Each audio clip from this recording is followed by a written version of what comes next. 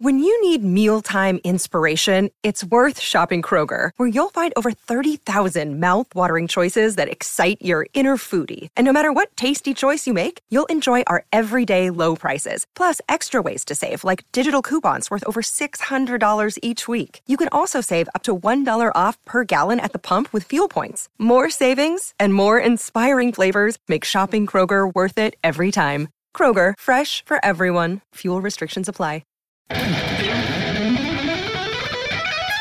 Vernomatic Productions. Hi, this is Rick Emmett of Triumph, and you're listening to Metal Mayhem ROC with John the Vernomatic Verno and Metal Walt. Are you ready?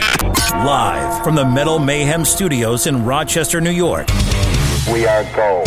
We are gold. And heard around the world by metalheads just like you. This is Metal Mayhem ROC. Heavy metal music. Your weekly dose of metal music, interviews, album reviews, news, and more. Want to be part of the show? Send us a message through our website, metalmayhemroc.com, or hit us up on Facebook and Twitter. Search Metal Mayhem ROC, a proud member of the Pantheon podcast team. It's getting nice and heavy. Now, welcome our hosts, John the Vernomatic Verno, and direct from New Jersey, Metal Walt. Good evening, everybody. As always, Thursday nights, new content drops. On tonight's show, we're joined by Rick Emmett from Canada's Triumph. Rick just released a brand new memoir called Lay It on the Line, a backstage pass to ROC, adventure, conflict, and triumph. Tells the story about the start of the band Triumph, their rise to international and American success, and unfortunately, the demise of the band back in the late 80s. He shares stories about him and Gil Moore and Mike Levin, how they became like the Three Musketeers, and that was the bond that the band really shared, and what happened that caused resentment and anger for them not to talk for 20 years. So we discussed that. We talk about the band's reunion in 2008, the reunion shows in Sweden and Rocklahoma. Shares a cool story about the band, the limo driver, and an overzealous state trooper in Oklahoma. Tells the story about the day that they played on the Heavy Metal Day at the US Festival and how he was like, how am I going to do a guitar solo with Eddie Van Halen backstage going to be playing later? But he did just fine. Let's see. Also, cool stories about, down in Jersey. This is a cool one about how they opened up the new Meadowlands hockey arena. It was the first concert there. And the night before, the Islanders won the Stanley Cup, and fucking Northern Jersey was just on fire. So he shares those stories plus tons more. So that's coming up in just a second. Rick Emmett and talking about his brand new book. But, if you missed some of our more recent episodes, go up to the metalmayhemroc.com website. Check the archive drop-down box. Last week, we had Tommy Victor of Prong. A couple weeks before then, we had Brittany Chapman, the daughter of Paul Chapman from UFO. Adam Dubin, the metal filmmaker. So there's tons of them up there. And I invite you to check out our YouTube channel where we post other interviews with other bands that don't make it onto the podcast. So there's a lot going on up around here. Again, metalmayhemroc.com website. Sign up for our weekly newsletter. You'll get notifications on all of this. All right, enough of me. Let's get into this. We appreciate you listening. So here we go. Rick Emmett, Triumph. For my co-host, Metal Walt, I'm the Vernomatic. This is Metal Mayhem ROC.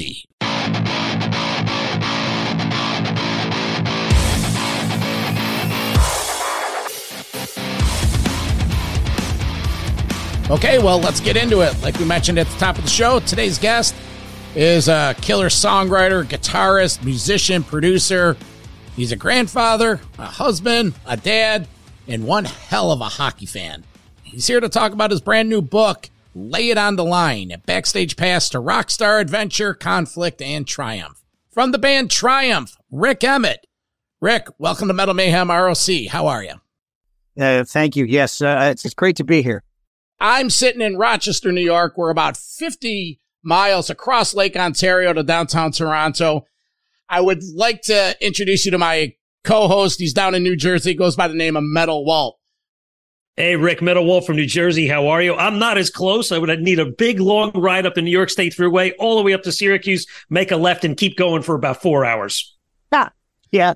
I know where these things are, guys. I've played these places many, many times. In fact, like Rochester, we used to do this. Triumph used to go across the top of New York State and do all the war memorials. There was one in Buffalo, then there was one in Rochester, and then one in Syracuse, right? The War Memorial Auditoriums. And of course, Jersey, oh man, I have a funny story about Jersey. We can tell it later in the show, but I'll try to figure out how to tell it in public terms, because it crosses the line a little bit. But love it. I love it. Actually, 2 stories about playing New Jersey, but okay, on we go. Well, we'll get to that when we take our walk down heavy metal history lane. All right, so Rick, why the memoir now? Is it just to close the career? Tell us about it. Well, I retired from the road back in about 2018, and then COVID came and retired everybody else for a while.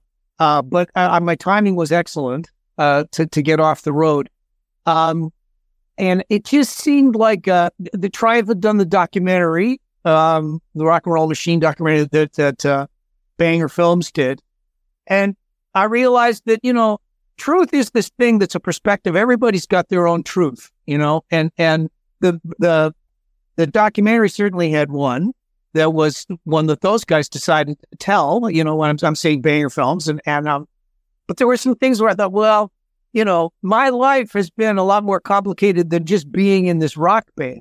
Then, your question is an interesting one from the point of view of, like, why even bother? Like, I was just reading a thing this morning. Mick Jagger says, I'm never writing a memoir. I'm done. I live so that I'm worried about what's coming in the future and what I'm doing today. I'm not interested in the past. I'm going to move on. And I get that. I totally get that. But I think your question sort of framed it. There's chapters that you come to the end of and you close the door and then you move on. But sometimes the closing of the door is, for me, I'm a very writerly literate kind of guy, and I felt like, no, I need to write this. I need to find the right words. I need to figure out how I want to say it. I'm going to take my time. I'm going to try and write it well so that it would be something that, my grandchildren and my great-grandchildren might pick it up and read it and go, Grandpa, what a character he was, So that there's a kind of memorializing that you're leaving a legacy, all of those kinds of things. But part of it, too, is you just want to set the record straight, That's part of it, too. And Rick, it's interesting in the book, like, you cover off on all of your typical chapters, what it was growing up in your family and your youthful years, how you learned to become a musician, the Triumph years, the post-Triumph years, back to Triumph years, the college professor, all that other stuff. But what I found interesting is there's a big equal focus on not just the music, but sort of the trade-off and the stresses that came with it, right? So you describe yourself as a rock star, yet, I'll quote the book, you describe making choices for commercial and not musical success, the friction of having to make career choices versus prioritizing family needs, that search for personal balance, and learning to say no. Yeah. Well, obviously, my personal truths that I arrived at living the kind of life that I did, but one of them was that I ended up teaching as a college professor for a long time, and I taught music business, I taught songwriting, and I taught career development, and all of these kinds of things. Helped kids. You'd sort of function like a mentor, helping them produce their records, but also, trying to give them advice about, how you're going to live your life and make choices. And of course, young folks, they have a lot of idealism. And as an artist, I'm 70 years old now. I still have some. I don't have as much as I used to, don't have anywhere near the ambition that I used to. But, I still have that sense of, if life's going to work, you got to kind of, light some candles and hold them up in the darkness. Like, there's got to be something that gives you a sense of purpose. So, everything I did was like that. And of course, the big thing is I was in a band called Triumph, and it took me a few years to figure it out. But, why did they call the band Triumph? I think Mike and Jill really had no idea. They just kind of thought it was cool, like a motorcycle, like a sports car, Triumph. Yeah, this is going to be great. And I kind of went, no, it's got to stand for something. If you're going to call it Triumph.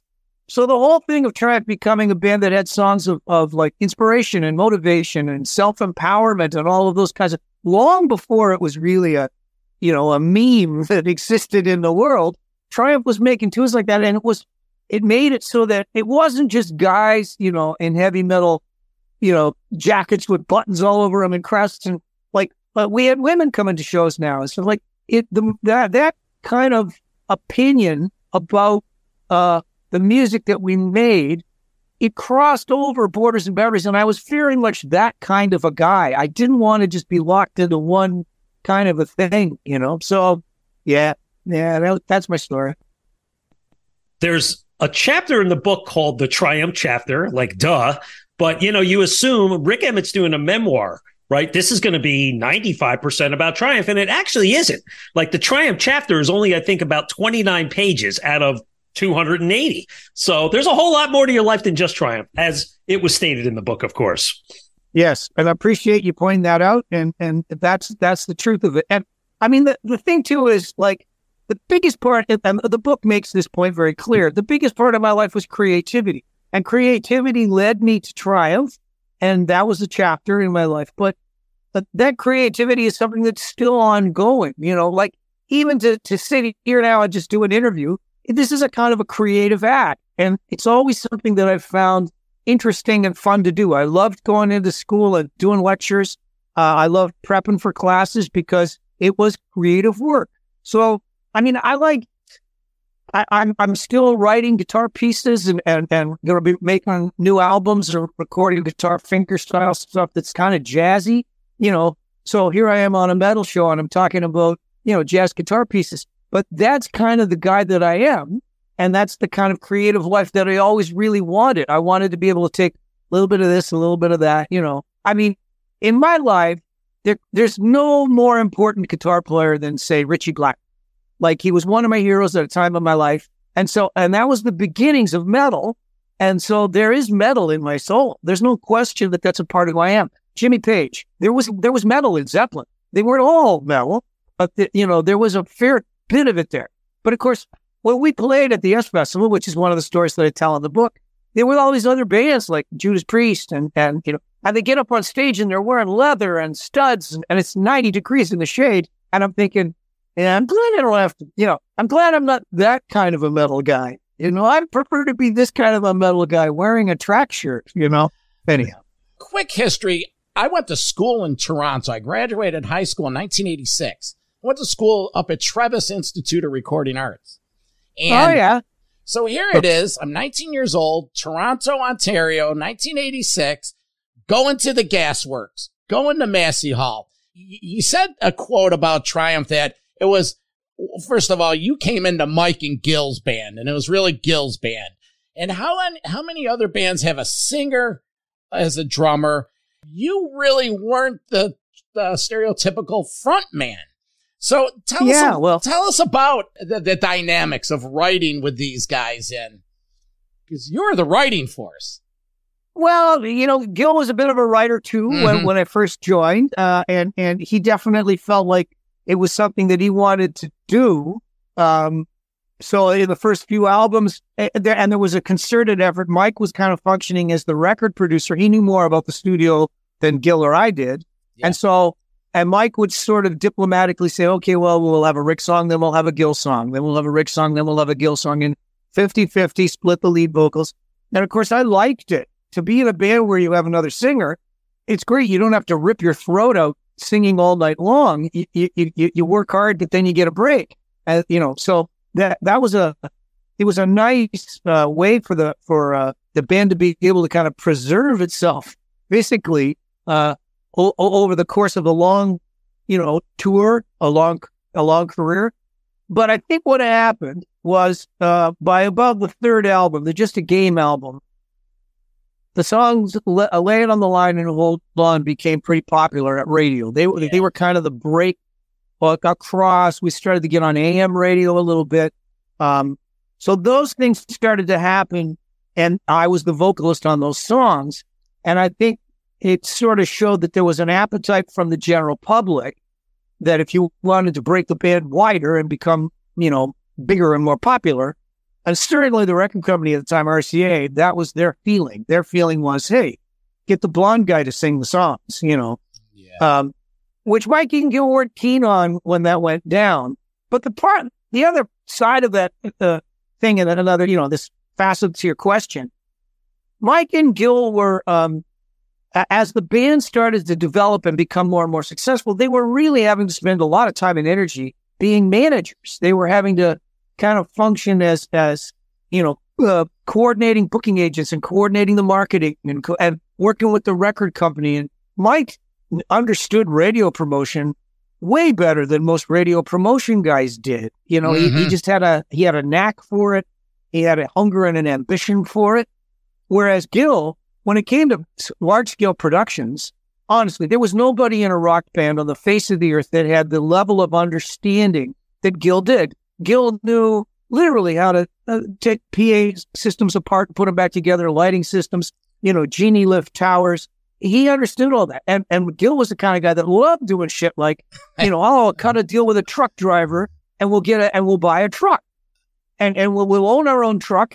So in the early days of the band, we had a tractor trailer. We were pulling up to the gasworks with a tractor trailer truck. And people were going, what is this band? Like, in the documentary, Larry Gowan talks about the band carrying itself above all the other bands, because that was kind of Gil's attitude that, Mike, he adopted it really quickly and easily. The two of them had a mindset that was like, no, this is what this band's going to be. We're going to rule the world, and, we're going to do it our way. So that was like, I was junior partner, but then, I was writing the songs that were starting to happen. I went, oh, this is my role. This is what I can contribute.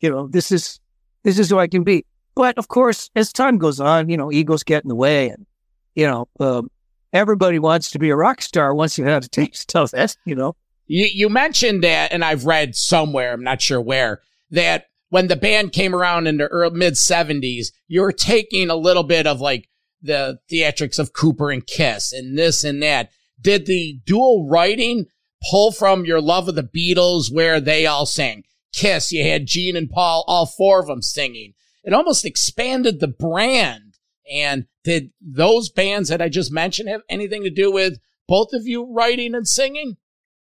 Oh, absolutely. I think in the very early stages of the band, when we were just a bar band, we were playing a lot. We had a couple of Led Zeppelin medleys. We had a Jimi Hendrix medley. We had a Deep Purple medley. So the common ground was really those bands.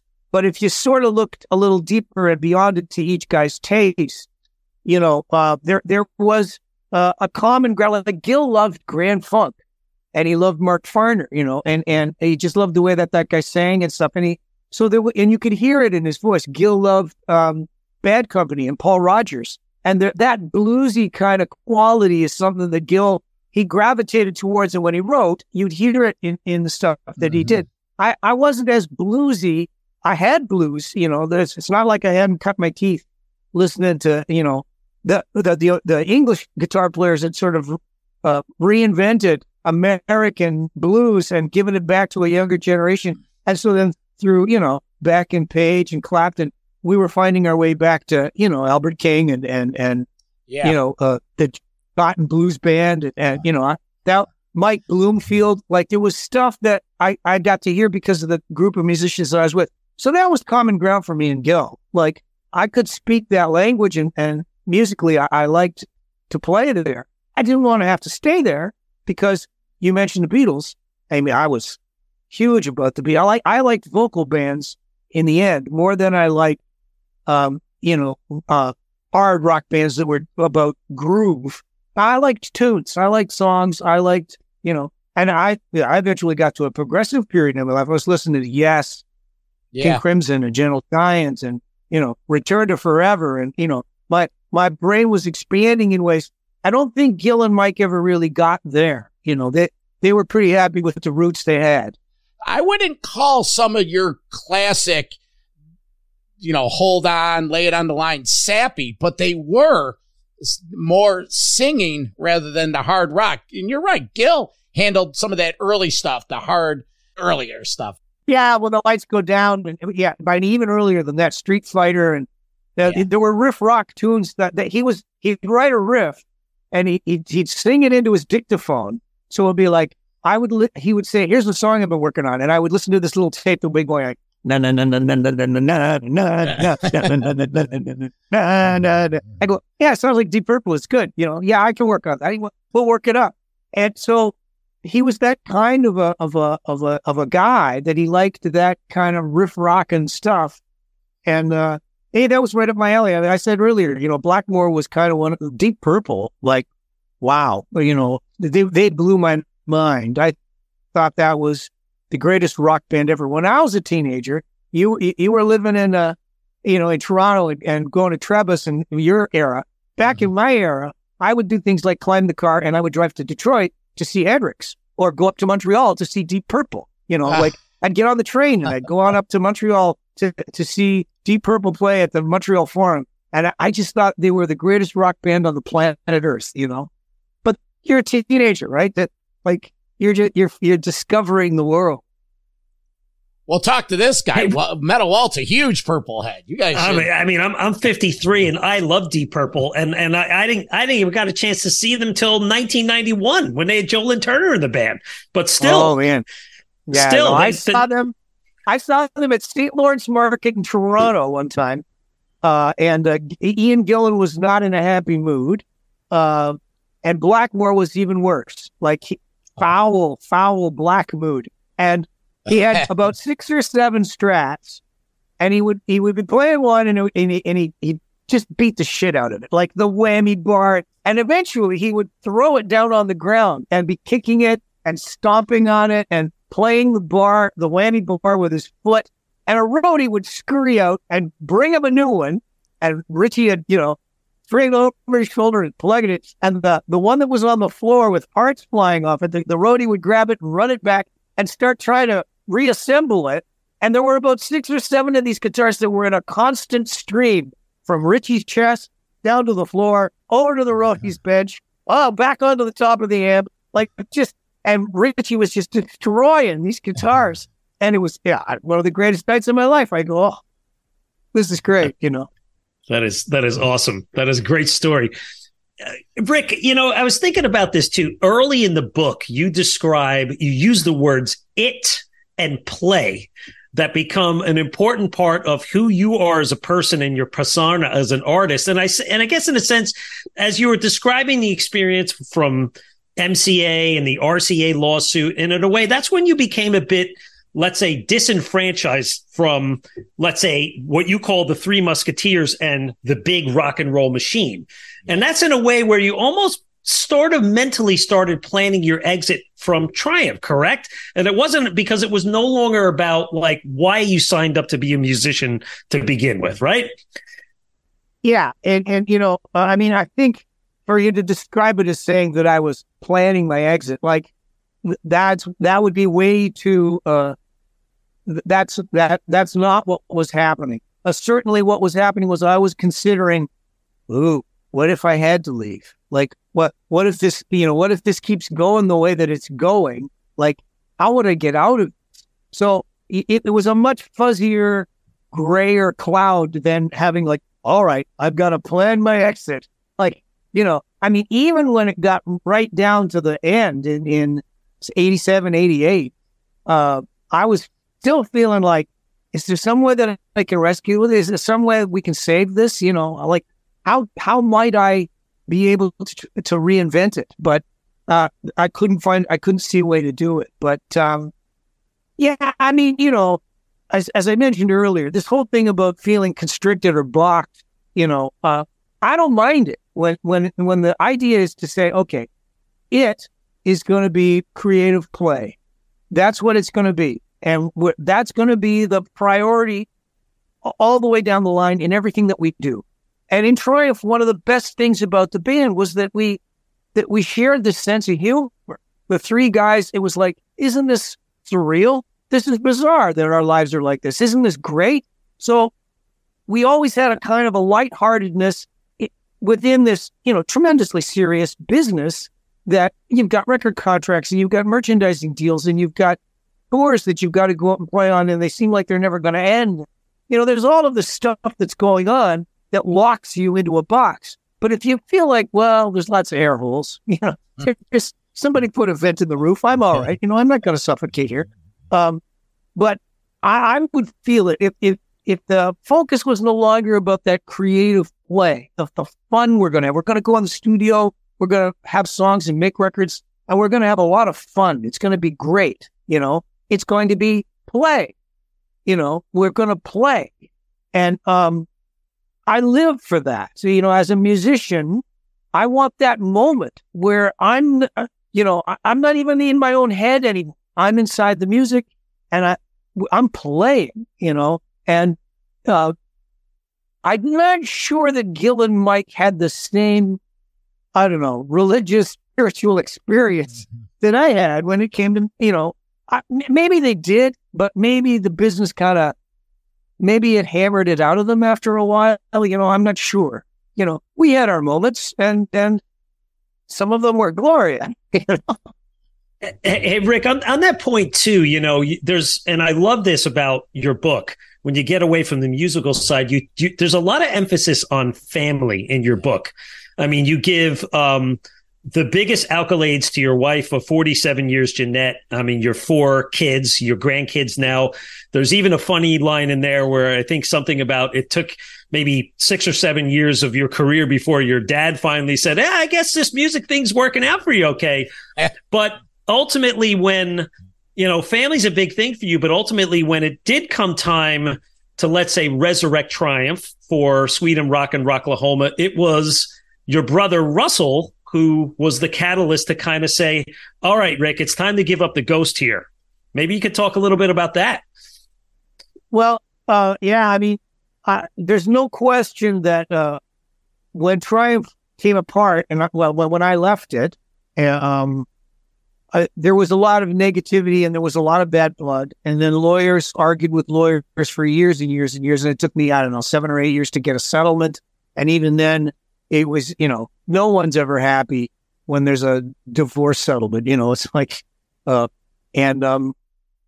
I carried around resentments and anger and a lot of negativity. And so my brother, he got cancer and it was stage 3.5, stage 4. But he was the one that sort of, sat me down, and we're having one of those conversations that you have, which is, putting your affairs in order, all of these kinds of things. And he said, you carry around a lot of baggage and you should really try to fix it. And I go, I thought we were talking about you. Yeah.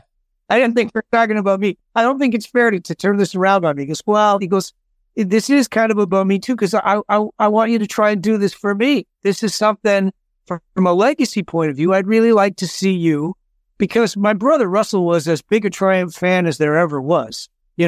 Nobody liked it more than him, that he would get a limo sent to his house to pick him up and take him down to a gig at Maple Leaf Gardens or, down in Buffalo or whatever. And he loved it. And he and I were very, very close. I mean, there's pictures in the book where you can see we played in softball leagues together and we were tight. And so when he made the request, I went, well, okay, I got to do this. I got to do this for him. And I think Mike and Gil appreciated the fact that here wasn't this, son of a bitch guy that had fought with them for years coming back. Here was this guy that was coming back because he had a younger brother that was in a bad place that was making this happen for Mike and Gil. Like, we were all going to benefit from this. So Russell was coming from the right place for the right reasons. And that made it easier for us to sort of say, okay, put down your weapons. Yeah, let's peace. Rick, let me ask you, what were you angry at? What were you resenting? The fact that the Musketeers, that bond you guys had, was being broken? Was it the fact that you're finally like a different stage of your life, 87, 88? I don't know what the exact age was, maybe late 30s. And you're like, man, I'm really turning into a real adult. Was it that bond was not there? What was the anger and resentment?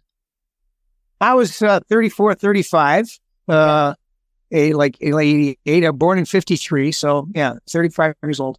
And part of it was that, to answer your question about, what was the big thing emotionally behind the anger, I think it was because I felt like the spirit of the band, the reason for the band, the heart of the band had been betrayed. And so I felt there was a betrayal there. And, I look back on it now and I realize, well, nobody was getting any younger. Everybody had families and kids. And in fact, Gil, his marriage was dissolving and coming apart. His dad died, and that put him in a really bad place.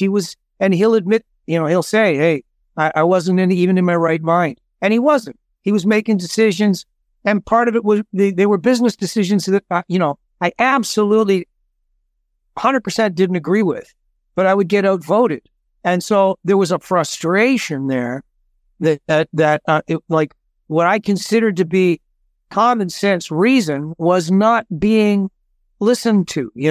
There were business practices that I thought, man, this is kind of going beyond the pale here. Like I can't live, So I felt like I don't have a choice here. I've got to give my notice, and this is going to be horrible because the financial implications, the consequences are going to be disastrous. But, at a certain point, and maybe I say this in the book, I can't remember, but it's not about money anymore. There's certain decisions you make in your life, and they can't be about money. If you're always making your decisions based on money, then, I think you're betraying the spirit of what the best stuff of life is supposed to be about, which is, play and music and love and family and all of these other kinds of things. So, what'd you think about when Phil X joined the band briefly? And nothing against Phil, because he's great in his own work, but to come into Triumph, he even admitted it in the documentary. It's like, what am I doing here? I wouldn't even want to see me. What was your take on that whole period? Well, there was a guy named Jim Norris who used to run Canadian Musician magazine. He put together a guitar seminar, and I think it would have been 89, maybe the year after, and Phil had just come into the thing, and Phil was going to be at this guitar workshop thing too. So I was going to be there, and Jim said to me, "Are you okay with this?" I said, "I'm fine, totally fine with it. Yes, absolutely, no problem." And when we got there, I went up to Phil and I shook his hand and I said, "Phil, there are only two guys on the planet Earth that know what you're stepping. I know what you've stepped into, and you know what you're in now." Yeah. And so I have, complete respect for you, and you have I wish you absolutely the best of luck, because only I know what it's like to be in your shoes. And I go, it's not going to be easy, man. But he's a good guy, Phil. He's a tremendous guitar player. He's an unbelievably great guitar player. But I think that's a tough thing, the spirit of Triumph embodied in the songs that I wrote and the songs that I sang. Clearly, he was not going to be able to fill that void, and there's very. I don't say this to be self-aggrandizing, but I just think it's a really, how many guitar players that are, world-class rock guitar players sing the way that I sing? Hardly any. How many singers that sing the way that I sing can play guitar at the level that I play it? Like very, very few. So that was, why would RCA want to sign the band to a record deal? Because they go, hey, this is a kind of a unique talent here. I think we want to give this guy a chance to be making records. He deserves the opportunity to do it. So there's not a lot of folks like that. You might find in any big town, you might find two or three that are, that are capable on that level, singer, guitar player. But now there's a third element. How are they at writing tunes? Because you got to be a songwriter too, because that's part of that's the fuel that drives the industry on any level, Like I just watched the thing on the Everly Brothers the other night, and there was a quote from Chet And somebody asked him and said, "Hey, Chet, what is the Nashville sound? What is that sound?" And Chet puts his hand down into his pockets and he jingles his coins. And he goes, "You hear that? That's the Nashville sound." And the truth of the music business, no matter what kind of music you play, you got to sell records. You got to sell tickets, And I think that was a hard thing for Triumph to have to try and replace. Man, dare I say it, probably impossible, because I was the history there. Hold on, land on the line, magic power, fight the good fight, never surrender. Like that, those were the evergreen tunes. I wrote every one of them, The reason they were so great was because it was only you could sing it, because you put so much of Rick Emmett into it. Even just watching those videos, just the look of your face and your eyes, it's like, forget it, man. Hold On is timeless. Yeah, well, I appreciate you saying that. I am I'm gonna do a shout out to a few folks. Like, for example, Tommy Shaw would have been a great guy because he could have sung and played. Like, Tommy he's capable of, but there aren't that many, you can kind of, one hand, like there's not that many guys that can sing that high, hit those notes. The guy in Zebra, I can't remember his name offhand. Randy Jackson. Yeah, there's your man. Like that, that guy could have done it, but he had his own thing. Why would he want to leave the Zebra thing to come over and join Triumph?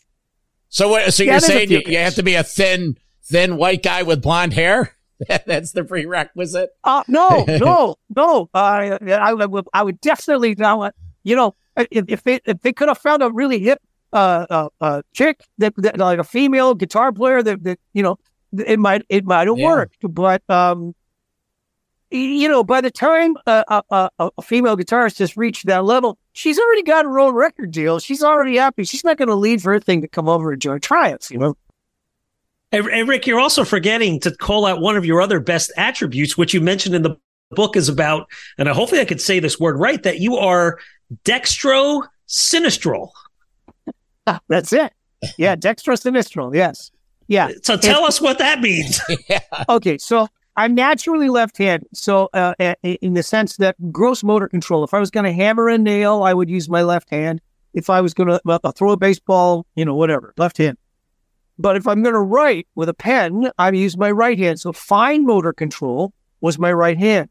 When I picked up a fork to eat, I would use my right hand. So my brain kind of has both hemispheres doing different kinds of things. Now, I'm not, it's fairly unique. There are about 10 people in 100 are left-handed, and about 1 out of 10 are dextro-sinistral. But this thing that I just said about watching the Everly Brothers last night, one of the Everly Brothers was left-handed, and his father absolutely insisted that he learn how to play right-handed. And so he was a left-handed guy playing guitar that way. And they had Waddy Wachtel doing, talking about and he's a left-handed guy that plays right-handed. Like, I think Blackmore was a left-handed guy that played right-handed. Yep. It's not that uncommon, because these guys, you rise quickly because you have this strong hand on the fretboard. It gives you a kind of an advantage. So, that's true. It's a cool little fact. I mean, let's be honest. That was the real reason you got the big record label deal. Yeah, look, there's something wrong with his brain. I think we should hire him. He's damaged goods. Great. I wanted to tell you a Jersey story now. Can I tell you a Jersey story? Oh yeah. Okay, go ahead. Jersey story. Okay. Hold on 1 second, guys. We got to take a quick little break, and when we come back, Rick could tell his cool Jersey story, and Metal Walt has his very own Jersey story, and then we're going to talk about some big festival that Triumph played and a couple other cool anecdotes about Rick's time with Triumph. We'll be right back. Metal Mayhem ROC. Metal. I'm Metalhead. Metal Mayhem ROC is the home for metal from the very beginnings. This is James DeBerre from Hellstar. You're listening to Burnomatic. Dave Overkill from the Cleveland band Destructor. Hey, Dave, how are you? I'm doing great. To longtime headliners. Hey, this is Red Beach from Whitesnake. Hey, this is Vinny Appice from Dio, Black Sabbath, and Last in Line. To music of today. Hi, this is Olaf Wickstrand from Enforcer. Hi, this is Braun from Mastodon. You're listening to Metal Mayhem ROC. With John the Vernomatic Burner. Plus, we talk with producers and authors to give you behind-the-scenes info. Hi, this is William Merwin, author of The Meaning of Metallica, Ride the Lyrics. Greg Renoff, the author of the book Van Halen Rising, and the Ted Templeman book, A Platinum Producer's Life in Music. Pleasure. Thanks for having me on. Metal Mayhem ROC, a proud member of the Pantheon podcast team, giving you more to listen for. Join our community, and always remember to keep it heavy. Hello, Pantheon podcast listeners. Christian Swain here to tell you more about my experience with Raycon earbuds. Our family now has 3 pairs of Raycon earbuds around the house, and my wife just grabbed a pair of the Headphone Pros to replace some headphones from a company that was double the price. And yes, she loves them. Now, if you haven't pulled the trigger on a pair of Raycons, or even if you have, but you're in the market for another pair because they're just that good, well, now is the time to check them out, because they just launched their upgraded model of the best-selling everyday earbuds. With Raycon's upgraded everyday earbuds, now you also get active noise cancellation, ergonomic design, and multi-point connectivity that lets you pair with 2 devices at once. New quick charge function, 3 customizable sound styles, plus awareness mode. Available in a variety of vibrant new colors to complement any and all skin tones. I even have a pair of earbuds in a cool green color. I have tried just about every earbud known to humankind, and these Raycons are fantastic. Seriously, if you've been wanting to check out Raycons, there truly is no better time. You're going to ask yourself why you didn't check them out sooner, and Raycon offers a 30-day happiness guarantee. So what are you waiting for? Go to buyraycon.com/Pantheon today to get 20% off your Raycon order, plus free shipping. That's right, you'll get 20% off and free shipping at buyraycon.com/Pantheon. buyraycon.com/Pantheon. Hey folks, Stefan Shirazi and Renee Richardson here from the Metallica Report. And we are proud members of the Pantheon podcast family, where the best of music and podcasts unite. We've got something pretty cool for you. We're giving away an exclusive Metallica merch package worth over $250. That's a whole lot of Scary Guys, skulls, M72, and other sought-after Metallica swag. And we've made it easy for you to win. Follow and share the Metallica Report, and you're in the game. Go to pantheonpodcast.com/Metallica, enter your email, and hit that button to be entered to win.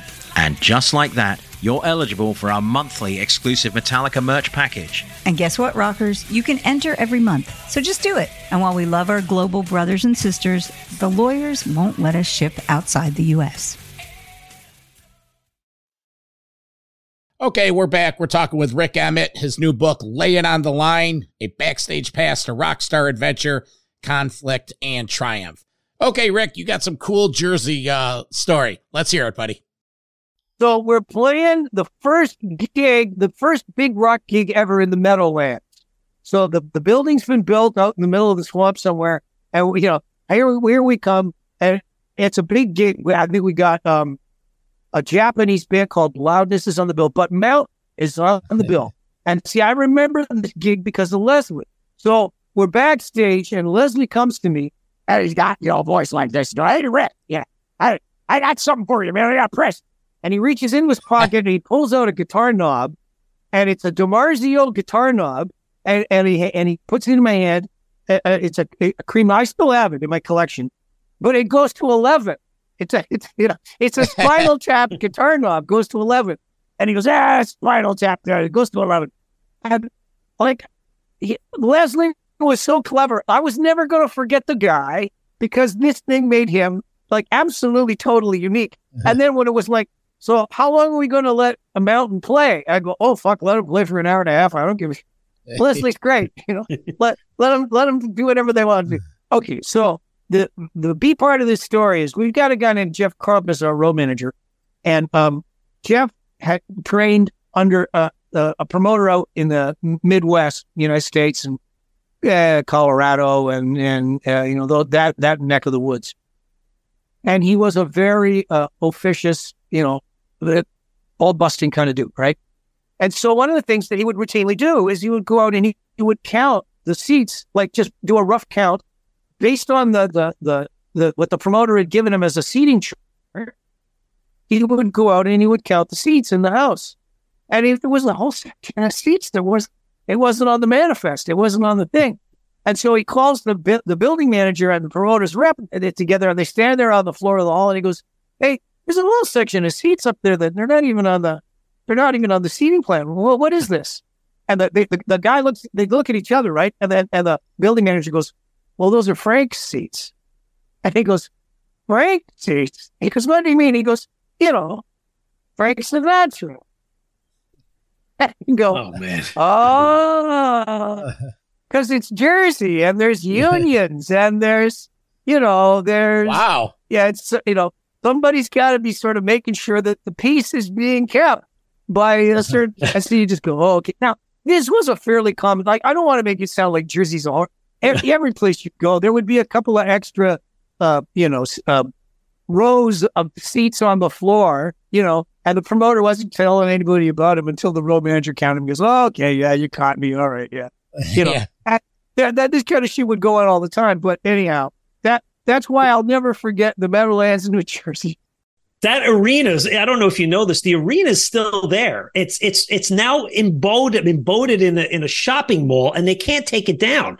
So it's like the ghost of the Meadowlands Arena lived there. That's where I saw all my first shows and everything back in the day. But Rick, I have now my story to tell you about, like, something that happened at a Rick Emmett show at BB King's in New York City that had nothing to do with the show itself. But you're a good sense of humor guy, and you're going to love this story. Right. So it's May of 2007. We go to BB King's. We see a great show. It was awesome. I'm with two of my buddies. My one buddy who does not drink, he decided to get to the show late, and he had an empty stomach. And for the yayas, we go out and we have a couple beers afterwards. And he decides to order one of these fancy martinis. Now, the guy doesn't drink. He has nothing on his stomach. And next thing you know, we can't find him. And he's driving the car. I go find him in the bathroom in the basement. It's now like midnight. And I say to him, "Mark, what's wrong?"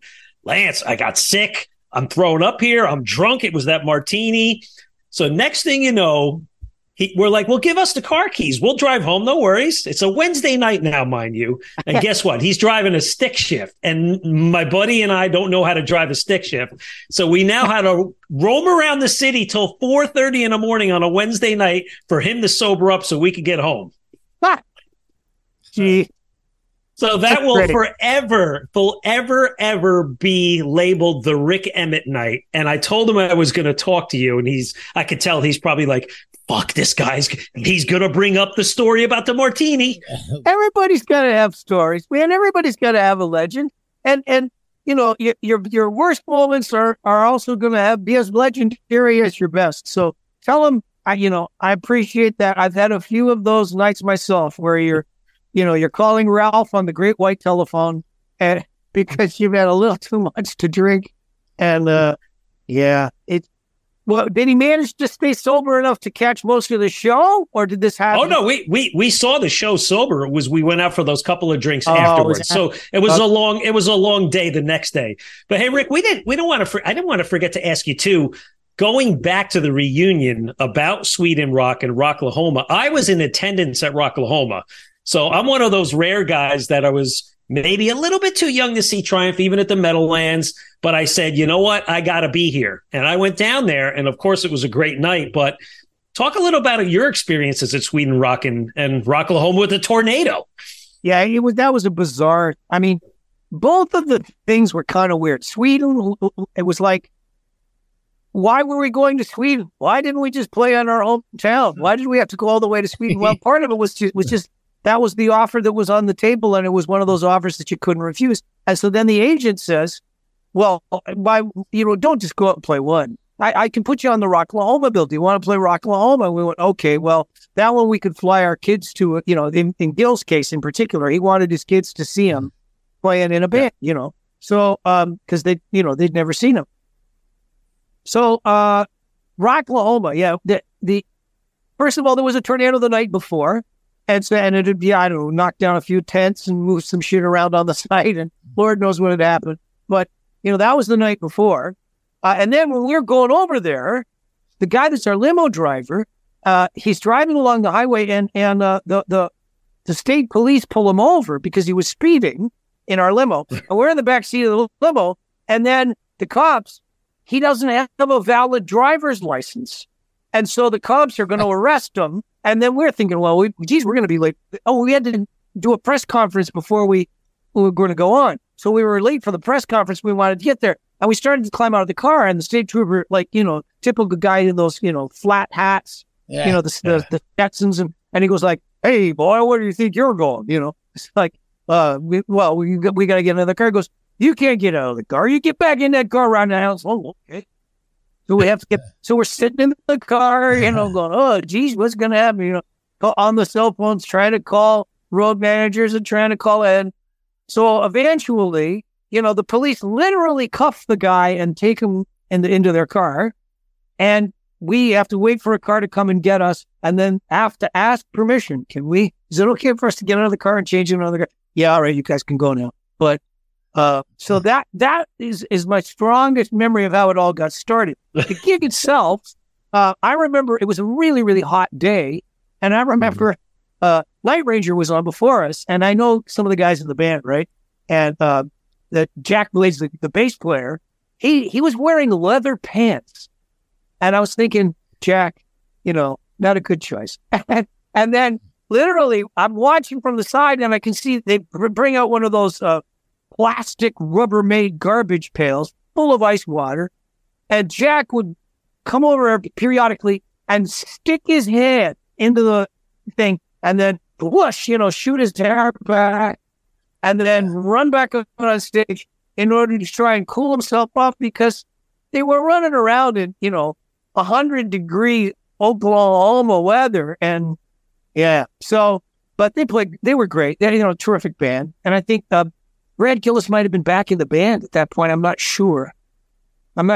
Joel Huckster plays with them sometimes, and Joel's a fantastic, one of my favorite rock guitar players. But a great band, and there's a drummer that sings, Kelly Keeg, right? So Kelly, we've done some, or I like Kelly. So anyhow, I have strong memories of watching those guys play. What else about that gig can I tell you? Oh, we had many malfunctions, but pot lights, flash pots that blew off at the wrong time, and the mirror ball came down at the wrong time. When I was trying to do my Hold On acoustically, they had somebody's metronome from a click track thing on a feed that was coming back through my monitor on stage, and my monitor alone, that was going like tick, tick, tick, tick, tick, tick, tick, tick, tick, tick, tick, and I'm trying to play doodle-dee dingle doodle, doodle-dee dingle doodle. Music holds the secret. Tick, tick, tick, tick, tick. So it was like, okay, this is some concentric circle of hell, I'll survive. Hey, Rick, we're considerate of your time. Jeanette has a honeydew list for you. You got to get back to your work. But next week's going to be 3 years since the passing of Eddie Van Halen. And one of the highlights of your touring career was the US Festival performance. We had Gilmore on the show earlier this spring when Triumph was releasing that 40th anniversary package. And he shared a story about you guys were playing, what was it? They were playing in Tampa, and then they had to fly right over to the US Festival. It was hot as hell. People were partying. You guys share your experience. One, if any experience with Eddie Van Halen. And two, that whole day of the US Festival. And three, put the rest this rumor that you're possibly going to join the damn Yankees. Okay. So, my memory of the US Festival, it was just another gig, but it was one where we flew across the country. We played with ZZ Top in Florida on a multi-act thing, and then flew across, and now we were going to have to do the South Festival gig, and we were on at 4 o'clock in the afternoon or something, 4 or 5 in the afternoon. And I felt like, Judas Priest was on before us, and Scorpions were on after us, and I was thinking, that's quite the sandwich to be in, But to mention Eddie, no, I didn't have any interaction with him at all in person ever in my life. But his legend, just the whole reputation of Eddie loomed so large. When I was getting ready, warming up to go on stage, and we were picking out the set list, and and we were only going to play for about an hour, and but I want the guitar solo. The guys wanted me to put the guitar solo in the show that would normally be in the middle of Rock and Roll Machine, and I thought, oh man, I'm going to do a guitar solo on the same stage that Eddie Van Halen is going to be on shortly, within a couple hours. And I went, I sure hope I have a good day, because, the most important electric rock guitar player on the planet Earth is going to be up here later. And, so in a way it was like, psychologically, Eddie was kicking my ass. They were in their compound partying hard, and Valerie Bertinelli was his wife. And so, the Hollywood film and TV actors and actresses were coming and going, and David was in his glory. They had press conferences, and, a lot of party favors had been consumed in different ways. So, it was a pretty crazy day, but, we were just all business. We were just trying to make sure that we kept our heads down and played a good show. And I wanted to, I did have a good day that day. I managed to, and I do thank Eddie for the fact that it was like, well, I knew he was going to be on that stage, and I thought, man, I better do something that, I can be proud of. I can't be Eddie Van Halen, but I can be me. So I'll try and be the best me that I can. And it worked out pretty good. Our Live at the Youngs Festival DVD, it did all right. Now, the damn Yankees rumor, let me see. How shall I deal with this? I was going through a period where I'd left Triumph, and I put out a record on my own, but then the record label Charisma had gone bankrupt, and so I was kind of floating. Who knew what was going to happen in the States? So I started getting some calls, and part of it was because I think we'd shopped the Absolutely album, my Absolutely album, the first one I made when I left Triumph. We'd shopped that to John Kolodner at Geffen, and he passed on it, but then he knew that I was kind of out and around in the mix. And so he would start maybe recommending me to different bands or managers.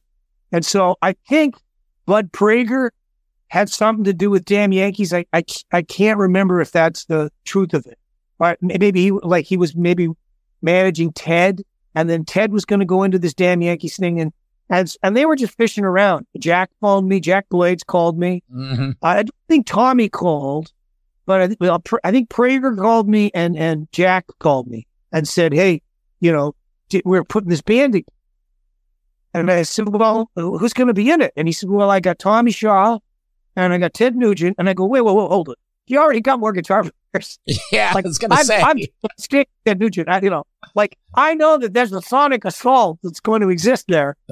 You don't need another guitar, And in any case, I didn't really want to be joining another band. Like, I'd had enough of bands. I wanted to be sort of, even if I was going to be living in a smaller world with smaller ambitions and I wanted to sort of be my own boss and run my own house, and not necessarily be partnered up with guys that already had a pretty strong understanding of how they were going to run their house and their partnerships and stuff. Like, I thought, man, what's it like when you're sitting around with Ted and you're talking about, the merch deal? What's Ted like when he's having those kinds of, does he keep a firearm on the table with those questions? So it's sort of like a perfect example. Less is more. Rochester, New York. You mentioned the ROC. Yeah, you've played the Rochester Auditorium, the Rochester War Memorial. I personally saw some of those shows. I saw you down at the old Rochester Festival tent. You were there. I think it was 87. It was a solo show. And I think you had, correct me if I'm wrong, did you have a girl saxophone player or something? Or am I? I did. No, Colleen Allen, and she was fantastic. She was, what a breath of fresh air that was. I mean, I was looking to break the molds, right? So people thought of Rick Emmett Triumph when they thought of, a hard rock, big extravaganza. And so when I put a band together, I went, you know what I'm going to do? I'm going to get a female sax player that can help sing high harmonies, that can, play sax lines and change the nature. And Colleen could play flute and soprano sax. And so, you could get all these different voice things that would happen inside the music. And of course, the problem was that, I also added a second guitar player and a keyboard player. And by the time I was finished, 6-piece band, well, she needed her own room. And then the guys in the band were going, hey, I need my own room too. How come she gets her own room? You go, well, for obvious reasons, you idiots, Yeah. But, so it got too expensive. And eventually I had to let that band go. But she was great. Well, I guess all that Young Street Bradors and hash oil didn't burn the Vernomatic's brain too much. So, hey, Rick, thank you for spending the hour with us. Again, the book, Lay It on the Line, A Backstage Pass to Rockstar Adventure, Conflict, and Triumph. I appreciate it, and let Walt bring this in for a landing. Thanks, my man. Thanks, Fred.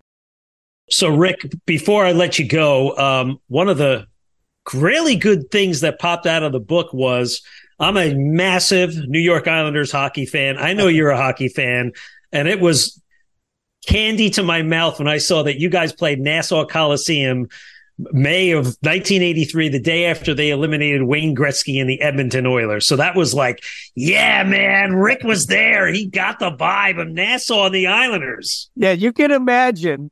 Never mind the building itself, the parking lot.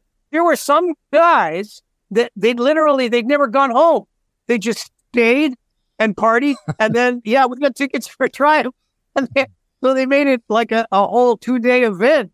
And, it was something, man. It was usually when Triumph would play a building at the end of the night after the show was over, because we blew off so many flash pots and had flamethrowers and dry ice and stuff, and never mind the amount of dope that people in the seats would smoke. The building would be this hazy, foggy, thing after when we were leaving. But in this case, when we arrived there at the Long Island Coliseum, it was already, the smoke was already sort of wafting out of the windows and the doors of the place. And it was, the whole parking lot looked like people had been spilling beer and, taking a leak. It was crazy. But, and what a hockey team that was. Trottier, Bossy, and Potvin, the whole man. Like that was a great hockey team. It's all come full circle for me, Rick. I was a 13-year-old boy, probably didn't go to school the next day. And here I am 40 years later talking to you about the gig that you played the day after. It's all come full circle. But Rick, this has been we could go on all day. The book is awesome. So where can we find all out about Rick Emmett and the book and everywhere about your information? Where can we find out about it? Well, the book was published by ECW Press. So, they got a website and they got things. But of course, you can just go to Amazon and find the book, and I do like, and the publishers like me to say this when I do this pitch, everybody, there's independent booksellers that are in and around your neighborhoods, and those mom and pop places, they require people to be community spirited if they're going to survive. So, it doesn't hurt to go down to your local bookstore, and if they don't have the book, say, hey, will you order me in a copy? And I'd like to get one for my uncle. Oh, and my cousin Jimmy. That would be a good thing, because I think the whole idea of the writing of books and the reading of books, in spite of the fact that we're in a digital age, I think it's still important to our humanity. Well, Rick, this has been a great conversation, and we hope to speak to you again down the line, or maybe see you down in New York City or Rochester at some point, if you ever get the guitar out and get up to the Iridium and play, or somewhere like that. All right, guys. Yeah. Don't hold your breath, but yeah, okay. But when my jazz guitar record comes out, get all the metalheads to buy it. Sounds great. We'll look for it. All right, thank you. Have a good one. Bye-bye.